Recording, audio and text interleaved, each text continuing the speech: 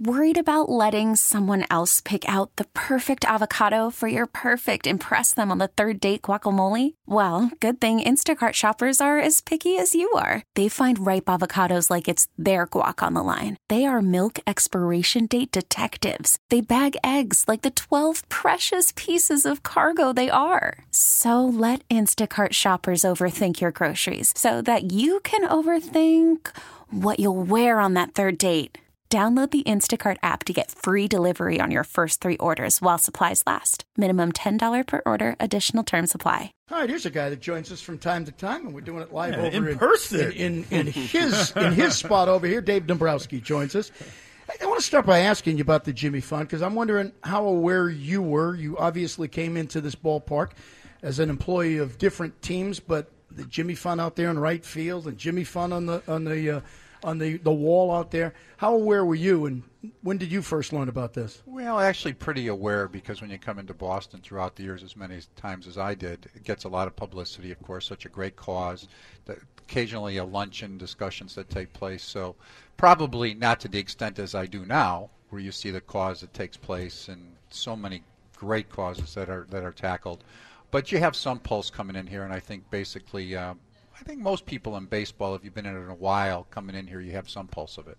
Yeah, is it also kind of, you look at the way your team reacts, the players, the involvement, and a sort of a sense of pride, knowing that the guys you brought in here, they get it as well. That must feel good. There's no question about it. To me, it's amazing in that sense, coming in here, when you're involved in a lot of different causes and charity events throughout the years. I think the Jimmy Fund actually gets more than publicity and more cause, and creates more money for treating cancer and various illnesses than any probably in Major League Baseball. And I think the players get it, individuals get it. I'm amazed by the donations that come in on a regular basis from people and the amount of money that's raised.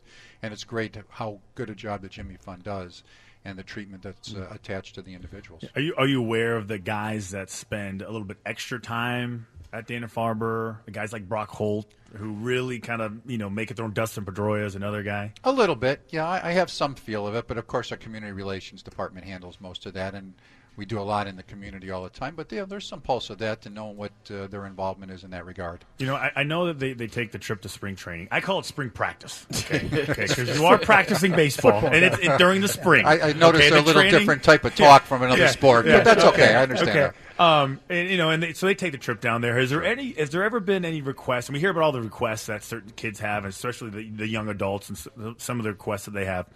Has anyone said, hey, listen, I want to shadow Dave Dombrowski. I want to see what it's like to be a GM. I want to get up early. I want to stay up late. I want to make the phone calls. Any requests like that? I have not, and I guess it's not surprising. I would gladly welcome it, but usually they don't want to be general managers. They want to be players, right? When you're that age, you're thinking of, I want to be a player and see what's attached to that. So I just saw a young lady that was on. Her name is Hannah, and she's singing today, God Bless America. I think it's America the Beautiful.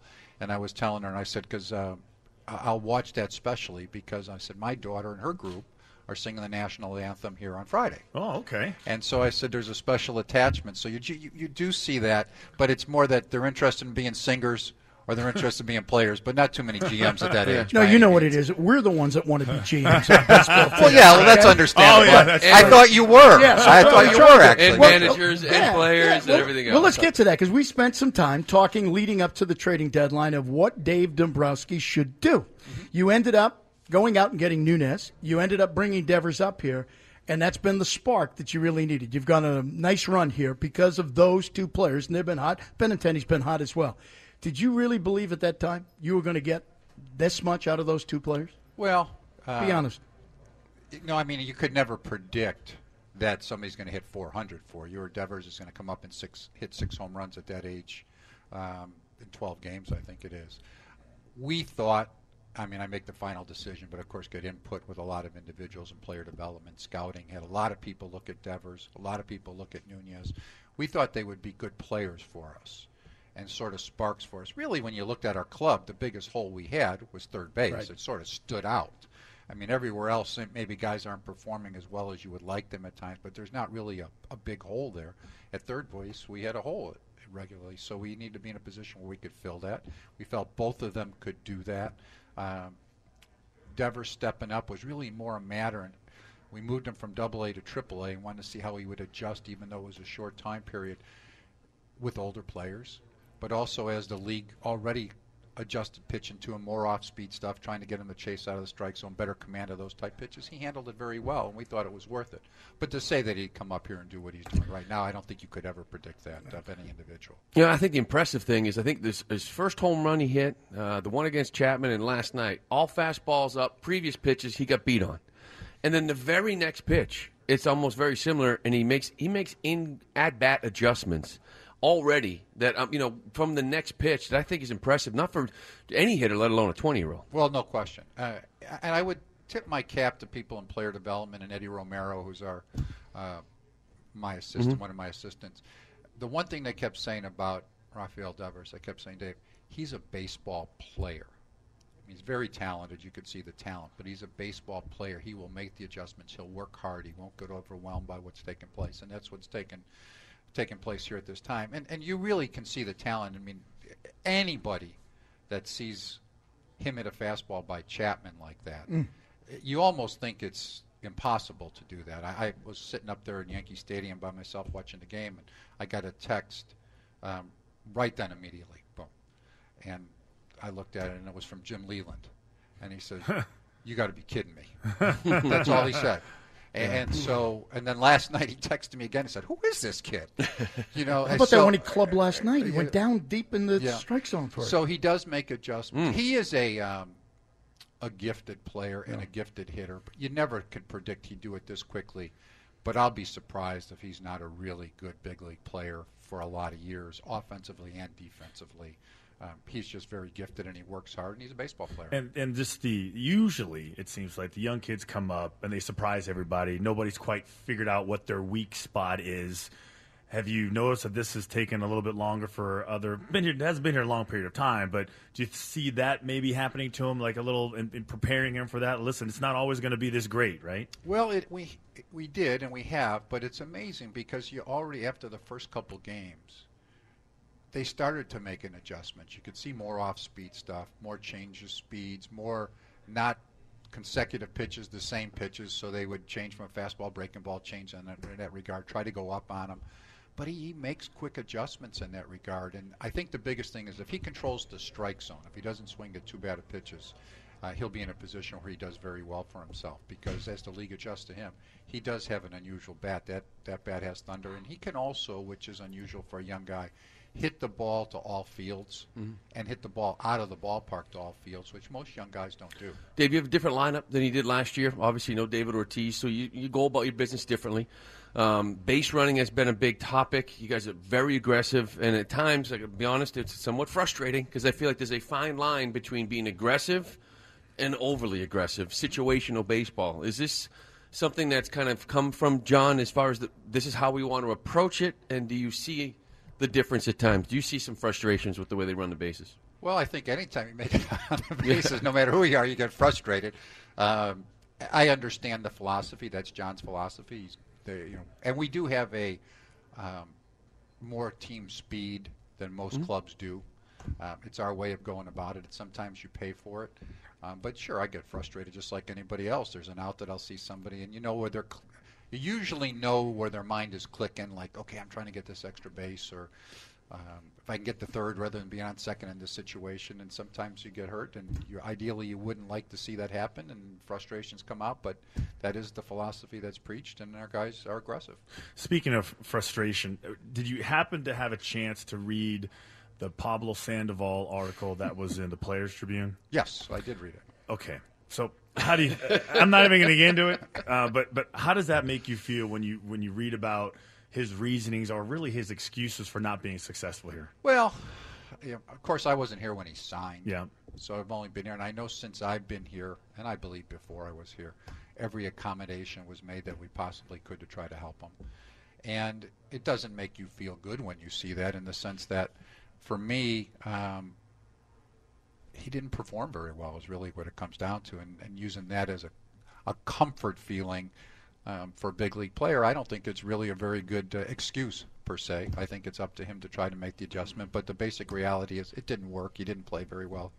And I think if he would have played well, he would have felt comfortable as could be. But he didn't play very well, and that's why we made the change, and it was a very unfortunate situation, and we'll see what happens with him in San Francisco. Is there a point in time when you realized, even with the weight gain and the weight loss and the injuries, and he came back, did you realize he just didn't have it anymore, or he wasn't going to figure out it here under your watch? Well, I think really what it came down to for me is I give him credit, first of all, leading into this year. He did get himself into very good shape. He worked well, worked hard, worked on nutrition, worked on all of his skills, worked on the mental aspect of it. He did what was possible to try to succeed. But to me, what ended up looking is that his skills had deteriorated, and sending him to AAA, even when we sent him on an injury rehabilitation assignment, he didn't do very well there. I still think he'll be able to hit some from the left-hand side. He was not a very good hitter from the right-hand side all along. But I think the biggest key for me was how he struggled on a defensive perspective also. So when I watched that, I just thought, not only myself, but others thinking that he just wasn't going to get it here. And I can't say if he'll go somewhere else that he'll be better. But when you lose your defensive skills, which to me it looked like he had, and then you're in a position where you hurt yourself from a defensive perspective with a club that really has made an adjustment and tried to be a pitching forward organization, really depend upon it, you can't really have that type of hole. So really it was more a matter for me. He just wasn't playing very well day in, out basis. And then at that point, I give ownership credit, because that's a lot of dollars to eat. I mean, that's a lot of money. But the reality is that we tried to win a championship, and we felt the best way to do it was put somebody else at third base. Dave, you added another guy into the bullpen the other day, and I'm wondering, as this plays out, it seems to me that in the playoffs, bullpen is far more important. And we've seen teams win because their bullpen is stacked, and even though they don't have a great starting rotation. Are you comfortable right now with what you've got in the bullpen? Yes, I am. I mean, we're talking here after a couple of days. We had a couple of bad days in New York with Reed, and Barnes didn't have a very good day. But Reed's a good pitcher. He's pitched very well. Barnes has done a good job for us. Kelly's solid out there. Workman, of course, Kimbrel at the end of the game. So, yeah, I'm very comfortable. And I also think, and I agree with you, how the importance that the bullpen plays. But if you do have a starting staff that gets you deeper into the games, that's important too. And I do think that we have a starting staff that can get deeper into most games than a lot of clubs can. It was kind of, I guess, it was an embarrassing moment, Sunday night with John trying to take Addison out, and then Willis already visiting him. And I'm curious, when you get a guy like Addison Reed, you acquire him, a closer, high-leverage kind of guy, is it, as far as you're concerned, John, I got your reliever, use him how you want, or is there a discussion, this is what we needed, this is what we got, he's a high-leverage guy, use him that way? Well, it's kind of a combination of both. And, I mean, he knows he's a high-leverage guy. That's how we got him. That's why we got him, somebody that could pitch at the end of the game. But if he decides he wants to use him in the 7th or the 8th, that's more up to him, depending upon the matchups at those particular times. So that part I always leave up to the manager. I never tell him you got to use him at such and such time period.